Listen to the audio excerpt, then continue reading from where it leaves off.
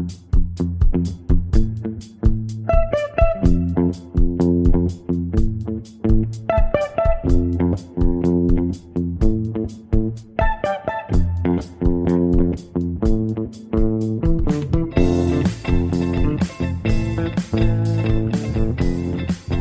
to The Gradebook, a Tampa Bay Times podcast on Florida education issues. I'm reporter Jeff Solochek, and this week we're happy to welcome Florida Teacher of the Year Dre Graham, the music instructor from King High School in Hillsborough County. We are going to talk with him a little bit about what it means to be a teacher, what's the importance of being Teacher of the Year, and whether he actually knew that getting the honor means not teaching for an entire year. Let's take a listen. Dr. Graham, I just want to thank you again for taking the time to meet with me and talk on our podcast. Absolutely. Thanks for having me. You have been Teacher of the Year for a week now, but I have heard great things about you for a long time from teachers, people out here in the school lobby. I was here visiting while waiting for you, and they were saying that, you're the real deal. So, congratulations on that, too. It's really fantastic. Thank you. Thank you so much. Were you surprised at all to get the news? I read that you were psyching yourself down. Yeah, it was a complete surprise. Being considered top 5 was absolutely incredible, but having the opportunity to meet the other 4 candidates and really build a relationship with them and getting a glimpse into their classrooms and seeing the way that they do everything and the way that they interact with their kids and the way that they build relationships was just, it was absolutely phenomenal. And it was one of those things where I try and always remember to remain humble and that everybody works as hard as I do. There's nothing that I do, or at least I don't think there's anything exceptional that I do where I'm putting any more into my profession than these other phenomenal teachers. And it's just one of those things where it could have been any of us. And that reminder of, hey, remember, you are in this group of incredible educators. Any of us would be a phenomenal ambassador for the profession, to the state, and to the country. And so it wasn't that, it's not one of those things where it's me, it's gotta be me, because it definitely could have been anybody else. And so it's just kind of that reminder that you're here for a reason, but it could be anybody at all. And so, yeah, we got to the night and we're getting up there and I'm like, it's okay. If it's somebody else, it's quite all right. You've been allowed this platform, you've gotten to this point, and you're representing King High School in Hillsborough County as a top 5 finalist, and it's just, the journey has already been so incredible and so rewarding that it's okay if you don't win. Shane, and Nikki, and Megan, and Leanne, and what kind of educators and people they are, and just the fact that we affectionately call ourselves the Wolf Pack. And so it's we were able to create some incredible relationships in that family within us. And so we would all be genuinely excited for any of the 5 of us who got it. So it's just kind of that reminder that kept playing in my head. But now I'm going to pick one of the words that you mentioned, ambassador. And I was wondering about that because now you are basically leaving the classroom at a time when they're saying you're the best teacher. You're a fantastic teacher. You work well with kids. You have this passion and this drive. What does it mean to you to now not be doing that because you're going around talking about being a teacher instead? Yeah, that has been very difficult for me to deal with. And one of the difference between me and other classroom teachers is that we start band camp and things in the summer. And so I found out about what was happening, or found out who won on Thursday. And then the following Monday, I've got my first day of band camp. So it's been an absolute whirlwind. What did the kids say? Oh, they... honestly, it has been overwhelmingly positive. I had another student contact me yesterday, and they're like, we just want you to know that we are so incredibly proud of you, and how other people are acknowledging the hard work and the person that we see every day. We now get a chance to share you with everybody. It's like, yeah, it's hard, and we're going to miss you and whatnot, but we don't want you to think that it goes unnoticed just how much you work hard and how proud we are of all the work that you do. So that hearing that kind of feedback from them obviously puts me in a much better place to serve as an ambassador. And I try and keep the main thing. Just my main focus is, what am I doing to give back and elicit for the best atmosphere and learning environment for the students? And so when I look at this as being an ambassador position, this is an opportunity for me to elicit the same change that I've been able to do in my school, in my community, in my classroom on a much larger scale.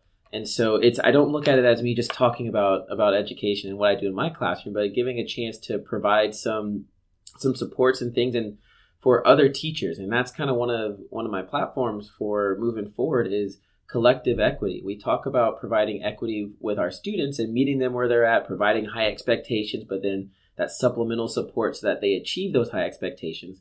But what are we doing for the teachers in order to provide them with those same steps and those same supports as we do our students? We those teachers with those lower evaluation scores, what kind of supports are we providing them to bring them up to our high expectations as administrators, so that in turn they can provide a quality experience for all of their students? And ultimately, that's where I come into play, is providing opportunities, providing that voice for our profession to speak on the things that we need, so that ultimately we're eliciting the best responses, the best atmosphere, the best situations for our students. Why did you become a teacher? It sounds like you're obviously got a lot of things in your head about what you want to see teachers be and do, but why did you go down that path? I mean, you're a musician. You could have been a musician. People always look up at musicians, right? Yeah, it's one person who was responsible for me wanting to be a teacher. That was my high school band director. Yeah, Sherry Sleeper, the interactions, the role model that she presented for me whenever I was in high school here at King,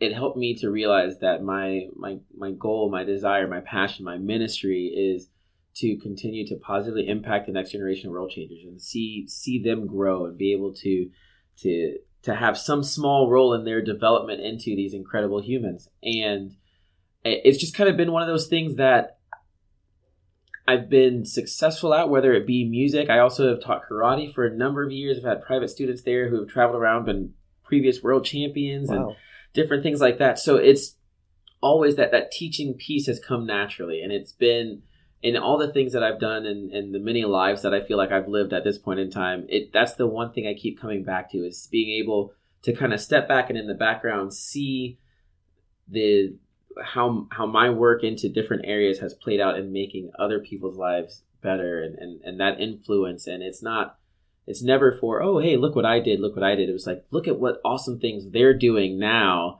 because I had the opportunity to play a small role in what they're doing in their growth. Not a small role. We see teachers as very important because you see our kids more than we do. Right. You're right. But what about music? And, we always hear about the importance of the arts in education, and you embody that. I mean, a lot of schools scale back that first. Right. How important is it that music and arts are a part of our children's education, as opposed to just this well-rounded education, whatever it looks like, as long as you're reaching kids and helping them? It's funny because I could approach this answer in so many different directions, but you mentioned the word well-rounded. And I think it's important that we understand that a well-rounded, balanced education includes the arts, because that is something that is uniquely human. You don't see, we hear about whales and their songs and the ways that dolphins communicate, but you don't see tigers painting pictures. You don't see monkeys who are playing instruments in such a way that it moves you to tears. And it's a thing that is innately, it's a part of who we are. It's a part of our makeup. And so to say that has nothing to do with our development, or to pull that back and say that we are supposed to be more automatons and we're only doing maths and sciences and things like that, is to deny our nature as humans. And I think whenever you start talking about the way that we live and the incorporation of different elements, we don't do anything without music. Every movie that you watch has some type of music in it. When we walk through the stores and we're shopping, there are different types of music that are used to elicit different responses. Music is so ingrained into our DNA that it is vital to the way that not only the way we learn, but the way that our cognitive processes function. My dissertation actually had to deal with music instruction and its effect or lack of effect on different cognitive processes. And so one of the results that we had, and there are a number of other researches out there that are demonstrating this as well, is that students who are receiving formal music instruction are demonstrating a faster processing in terms of their processing speed, and planning and working memory are functioning differently than those who aren't receiving that same music instruction. And we hear the common misconception that, students in music classes are smarter kids. Well, no, it's not that they're smarter kids. there are certain kids who are flocking towards music, but music allows you to think in different ways. Mm-hmm. And it allows you to be able to make those stronger connections. And it focuses on the integration of different cognitive processes versus taking different processes and looking at them in terms of silos where you're only dealing with this process and you're only dealing with this process. But music and the participation in music requires an overlapping of all these processes. I've always looked at music and math as very connected. Yes, absolutely. And I think that's kind of one of the obvious ones, but we don't look at the fact that music and social studies is also incredibly connected. Music and psychology.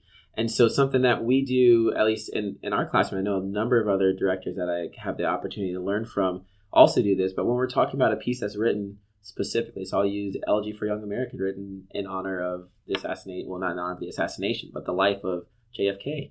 I look at A Movement for Rosa by Mark Camphouse that's written about the life of Rosa Parks.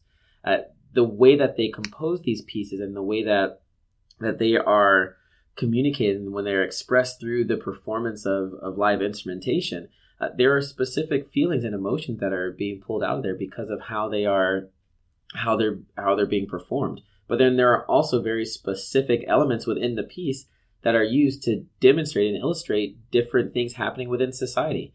That piece I mentioned, the Elegy for Young American, is written and it's about the 5 stages of grief.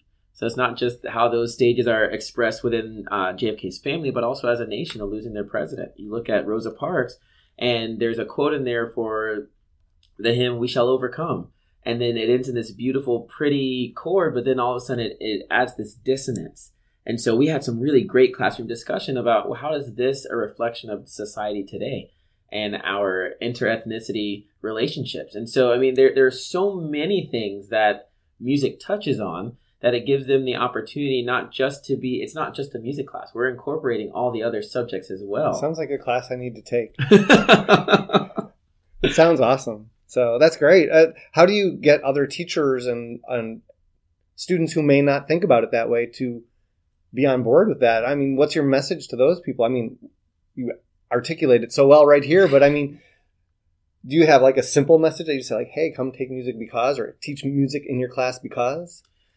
I feel like it's always easier to experience it than it is. I can tell you till I'm blue in the face about why something's great, but until you have the opportunity to really do it or you're getting involved with it, then it loses its effect. And that's one of the great things about our county. We've got what's called the wheel. So at some point in time, every student that has come through Hillsborough County has played an instrument, even if just for a few weeks. So they've been exposed to it. In terms of the teacher side of things, I'll go to other teachers. I'll say, hey, what's on the plan this year? What are some things that you have in your curriculum that you're studying? And they say, oh, well, this year we're going to read the poem, Do Not Go Gentle Into That Good Night. Really, there's a piece that I want to play that is literally, it's written about the poem. So can you let me know when you're doing that poem? And that way we can have some side-by-side learning happening in both of our classrooms and we can incorporate it. And so we have those students who are in that class. All right, guys, today we've been working on this piece. So-and-so is going to read the poem in the manner that they've been reading it in their classroom so that we really get an understanding of how it's going. And go figure. You make connections, right? Correct. Make it all mean something. Yes, the applicable piece. you make teaching come alive, but we hear so many people talk about why they don't want to be teachers anymore. Yeah. I mean, how do you address that situation? I mean, you're going to be the ambassador, right? To come back to that word. It's like, what do we do about the teachers who are sick of being teachers for things that have nothing to do with what you're talking about, but all the paperwork and the demands and the requirements? And that was my message at the district level, and I also mentioned it when I won the state level. And it's funny because this particular quote is what was used by the Education Association. Different things I saw. Somebody else took a picture of it and sent it to me. I was like, wow, that's really cool. And at the same time, so surreal that like something I said in my acceptance speech is already kind of going viral. And what I mentioned was when the days seem long and the hours short, remember your why. And I think ultimately that's what it comes down to. I have always tried to have an intimate relationship with the reason why I'm doing this. And when your feet are on the ground and you're involved in a well-oiled machine that's been running for a decade, and really I'm taking over for someone else who had a well-oiled machine and was highly, highly successful and respected, and just kind of making it my own, it's really important that we remember, why am I doing this? And so it's every day I get home and I see my 5-year-old daughter, and I pray that she has teachers who are as passionate about teaching as I am. And I look at my students who may not have both of their parents when they go home. They may not know where their next meal is, but they're passionate about being in our program because this is where their family is. And just remembering at the end of the day, why am I here? That constant reminder, I'm here to make a difference. I'm here to make a positive change in the lives of these students, the same way that my teachers made a positive change in me.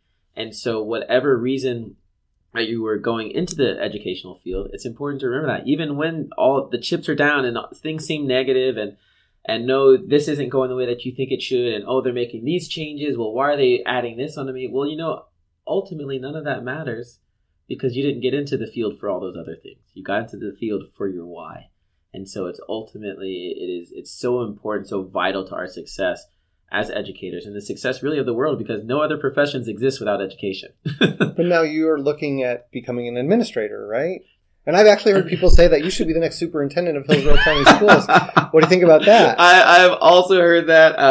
Someone also said they could do a lot worse. And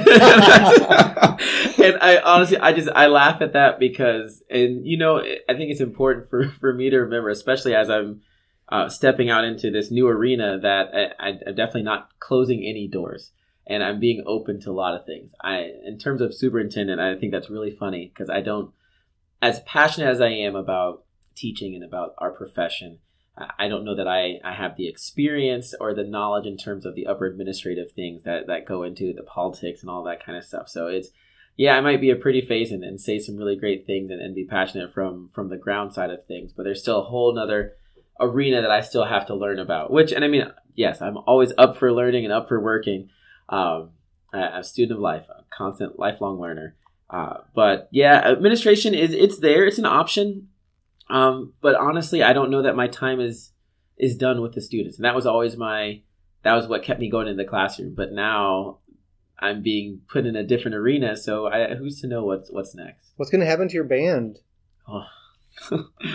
My band and my orchestra kids, I will miss them tremendously. But I know that whatever decision is made in terms of who goes in front of them, I'm confident in what I've instilled in my students, that they will continue to achieve incredible things because they're going to do it together. And they're going to work together as a family. And whoever is in front of them, they're going to make sure that they are successful and that they're welcomed and give them the best opportunity to succeed. But do you come back in a year and continue as the director here? Or do you find a new place for yourself? Well, this is a 1-year appointment.